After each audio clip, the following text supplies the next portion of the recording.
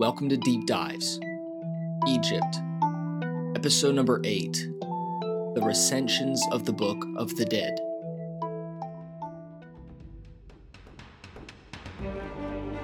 Okay, so this episode took a very long time to make, and so, as this is the case, it'll be one of the best and most interesting episodes yet.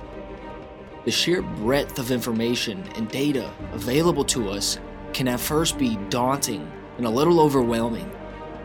The Book of the Dead itself is a sizable book, and all of the references and annotations needed in order to make the writings intelligible to me make the task of understanding it succinctly a lot greater of an effort than what was initially expected. I've done my absolute best to refine the 700 pages or so down to key values, principles, and precepts. We're going to attempt to drive home the principles of harmony, truth, right, and balance within this copious episode. The Book of the Dead is actually an underwhelming title for what is an instructive collection of excerpts, hymns, and odes that were actively utilized by the ancient Egyptians. The title is representative in so much as those works were primarily used in the preparation for and navigation through death into either cooler sands or eternal banishment into non-existence. Late in the 19th century AD, the famed British anthropologist Sir Ernest Alfred Thomas Wallace Budge first compiled his masterful collection of translations in English. His concentration was on uncovering the meanings of the artifacts that he recovered from the necropolises and ruins of Egypt, the Sudan, and Iraq, which took the forms of funerary papyri, hieratic inscriptions upon sarcophagi, relief carvings in mortuaries and temples, and dozens of other funerary relics. After years of careful collection, Budge would maintain one of the most inspiring accumulations of artifacts known to history, and from it he would publish a sprawling 140 major works. Budge's work would invariably germinate a more vivid picture of this ancient empire within the minds of his contemporaries and followers, and earn him worldwide acclaim.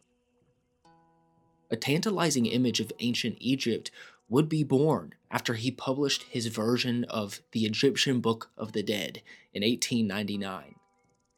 Although Mr. Budge's efforts inspired hundreds of subsequent anthropologists, as well as Hollywood producers and writers, he was not the first to translate these works. In any case, we will use his version in today's analysis. It would be Dr. Richard Lepsius of Berlin who would do this, and he was preceded by the infamous Jean-François Champollion, the decipherer of hieroglyphics. Lepsius would produce the first ever modern edition of the funerary scripts with his Das Totenbuch der Ägypter, and excuse my German, I'm not the best. Both Samuel Birch of the British Museum and Henry Edouard Neville of Geneva would also provide comprehensive and compelling translations, accompanied by their personal commentaries. Following Mr. Budge's contributions, the funerary papyri would be retranslated many times within the anthropological community, with modern translators such as Miriam Lichtheim and Raymond Faulkner producing more modernized versions of the Book of the Dead. As is the case with any translated composition, it'll invariably carry the personal touch of the author, which can expand upon or leave out some of the work's original meaning. It also has to be noted that the implications a contemporary reader draws from the text are not going to be the same as that of the ancient Egyptian reader. The cultural lens we look through differs significantly from that of the time we are discussing.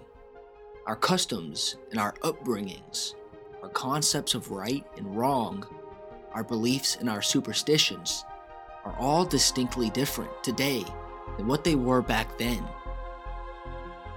As we dive into the Book of the Dead, we will need to recognize this. Many of the passages may not make sense. This is because the implications are out of our cultural perception and in our periphery. To make the best of this episode then, we're going to use the help of modern translations and commentary. These commentaries will be drawn from the most prestigious of translations, although mainly via Mr. Ernest Alfred Budges.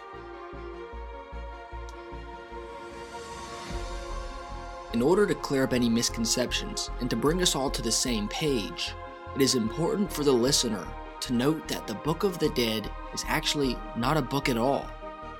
It's not a kind of composition that was brought about from the idea of it being published as a complete and comprehensive work that contained all of the wisdoms and prayers and hymns of the age. Rather, the Book of the Dead is a collection of thousands of substrata, which were collected and compiled by Mr. Budge and his contemporaries, and then broken into chapters in such a way that may be conveyed best. Each translation is slightly different, as we mentioned earlier, with Mr. Budge's being more prosaic and representative of the crafty verbiage of his time, which was the late 1800s into the early 1900s AD.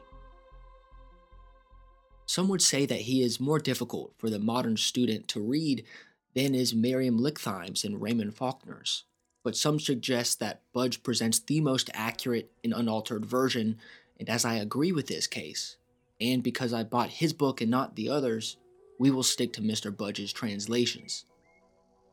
Whatever the original meanings of the texts may be, we will find a way to take something from what we are provided, and I feel as if this type of temperament, taking that which you are given and utilizing it to the best of your ability, will be a recurring ingredient of the book, but this is yet to be found. The purpose of this episode then is to expand our understanding of the belief system that underlies Egyptian theology. The Book of the Dead gives us a more personal touch, and as such, we will be able to see from the perspectives of the common men in ancient Egypt. For the first time, we will be able to see outside the perspective of the monarch, the high priest, and the noble. We will be able to encounter the superstitions and beliefs of the common man. The Book of the Dead can best be described as the sacred texts that sought to ensure the well-being of the dead in their passing into the afterlife. They were intended to be used as words of power by the deceased in the underworld. The ancients would rely on the efficacy of these hymns and recitals to smoothen their ethereal ascent and steer their transcendental voyage. They were used as a roadmap, a utilizable tool with which eternal happiness may be secured. It would lead them through the realms of light and dark and bring them into the presence of the god Osiris, who presided over the underworld and held the key of reincarnation. We do not, at the present moment, know the date by which the volumes of funerary papyri, called the recensions, were formulated first within the psyche. We do know, though, that they were ancient even to the ancients. Around the time of circa 3500 BC, we see the first ever recorded copies appear from the hands of the ancient scribes. Judging by the mistakes and misconceptions made by the scribes in translating the scripts, we can deduct that those scripts that the scribes were dealing with were not fully comprehensible to them either, and this may present an explanation on why some of the passages are unintelligible. What precipitated the first hymns and passages being made, and who brought them into being? One thing is sure, we have no clue, but that's the fun part. Also, just for a little creative stimulation, imagine a time when the upper parts of the Nile, which are now overrun by hot sands, were teeming with fantastic wildlife and vicious beasts. Imagine forests of trees and wide marshlands with copious amounts of flora and fauna. This is the time where we will begin. The god Osiris and the Book of the Dead are interdependent and inseparable. He is ever present throughout the chapters, and can be deemed, in my opinion, as the chief of all the gods when considering their hierarchical importance within the funerary scripts. The tale of Osiris can be summarized as such. Osiris was born as a divine to the earth, where he existed within a material body. He was duplicitously murdered by his brother Seth, who then dismembered his body into many parts. Seth was infuriated by his brother Osiris. He believed that Osiris slept with Isis, of which Horus was born. Horus, though, was said to have been born to Isis while she was a virgin, and not through the affair before mentioned. Horus is also said to have had 12 disciples, walked on water, and delivered a sermon on the mountain. Thus, Osiris was murdered treacherously by Seth. Then, Isis, who was also the sister of Osiris, gathered up his bodily pieces, and with the divine spells of the god of divine intelligence, Thoth, she recombined him, and Osiris was thrust back into existence. He then became immortalized and would travel to the underworld, where he would take up his eternal residence. Osiris would afterward become the king of the dead and judge of the underworld. Throughout the Book of the Dead, Osiris will be referred to with many names, a couple of these being Nebekhtar and Un-Nefer. As Osiris defeated death and was resurrected and immortalized, every Egyptian believer would identify with him at death in order to replicate his feat and find eternal peace in the afterlife. One would plead with Osiris in order that they may be granted this wish. There's a plethora of gods in the Egyptian pantheon, but as we will see, Osiris will carry a recurring importance. Here we can see how one would identify with Osiris in the hymn to Ra when he riseth. Also, Ra is the god of matter, creator of the gods, and takes the form of the rising and setting sun and also the sun disk. He has many forms and has many attributes. Open quote. O Lord of the gods, O cast thou thy light upon me, and let me see thy beauties. Me the Osiris, Kenna the merchant, victorious. And when thou goest forth over the earth, I will sing praises unto thy fair face. Close quote. Ra is also of particular importance in the Book of the Dead. The cult of Ra was one of the first to gain in prominence, and Ra has always shown favor among the priesthood, kings, and pharaohs. It is said that Ra created all things, but was brought forth from the god Nu, who is the, quote, watery mass out of which all the gods were evolved. We can see here the principle of Ma'at emerge again, which, as it turns out, is a goddess as much as it is a principle. You cannot have one without the other. In so much as Ra, quote, gave thyself birth, he could have never materialized if it were not for Nu, who provided the medium for his existence. Nu, also, cannot exist without his parallel form of Nun, or inactivity. We can ascribe a certain underlying principle to each god and each goddess. Perhaps the gods, then, were the manifests of the already existent principles, and they took the form within the minds of the ancients in order to magnify these universal precepts. Being the daughter of Ra and the wife of Thoth, or Thoth, Ma'at, quote, assisted at the work of creation. She is the goddess of absolute regularity and order, and of moral rectitude, and of right and truth. Her emblem is the feather, end quote.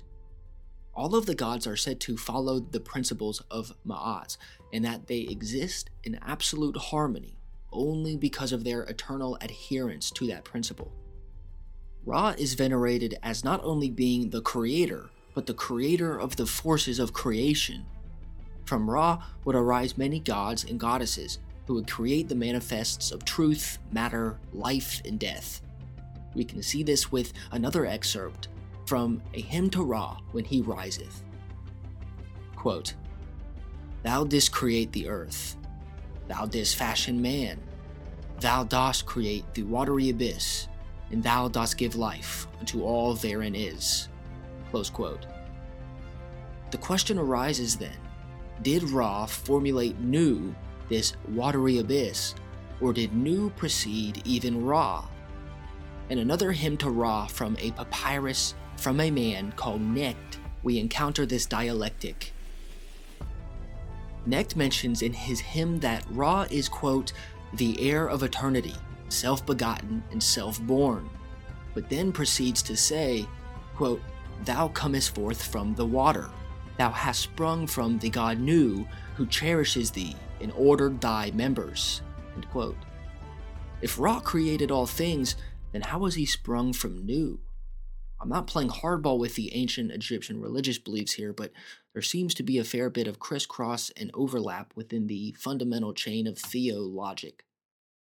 What is even more interesting is that the god Thoth, the before-mentioned divine intelligence, is said to have been self-produced.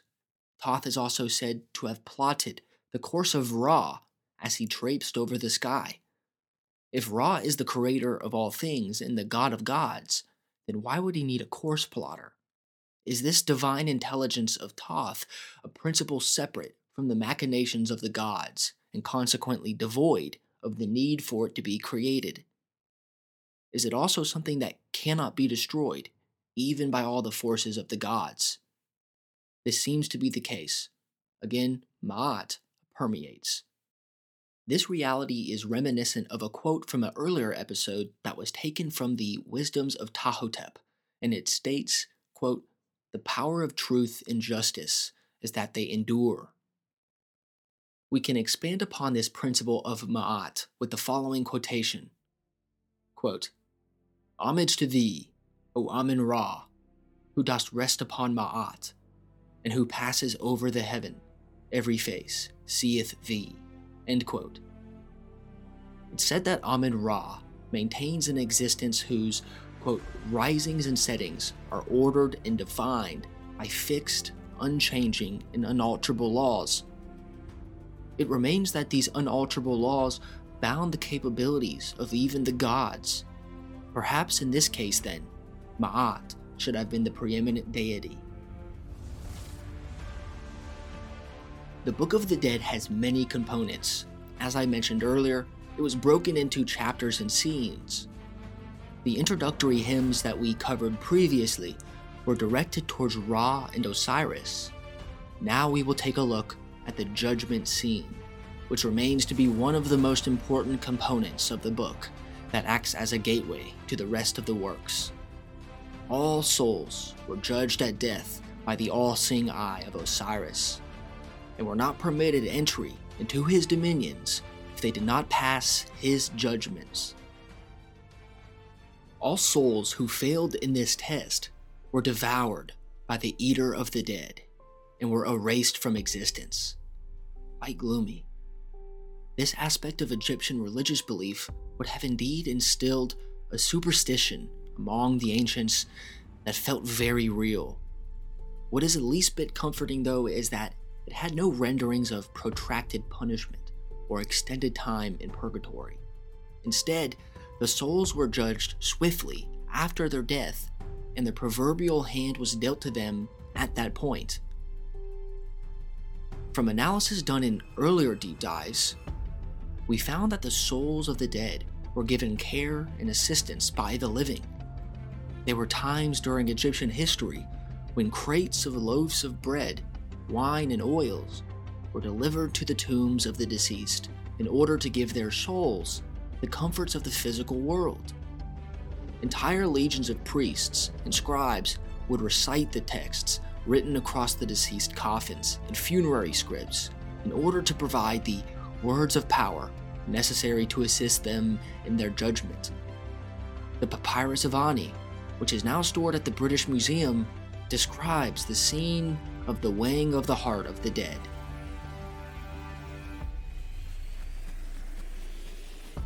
For the purposes of visualization of the scene of the weighing of the heart of the dead, we will quote Mr. Budge's description of the vignette or picture which represents this symbolic moment.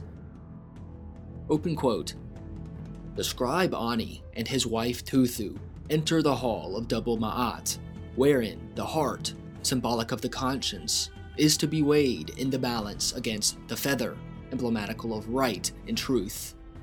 In the upper register are the gods who sit in judgment, whose names are Hamarkus, the great god in his boat, Temu, Shu, Tefnut, the Lady of Heaven, Seb, Nut, the Lady of Heaven, Isis, Nephthys, Horus, the great god, Hathor, the Lady of Amenta, Hu, and Sa.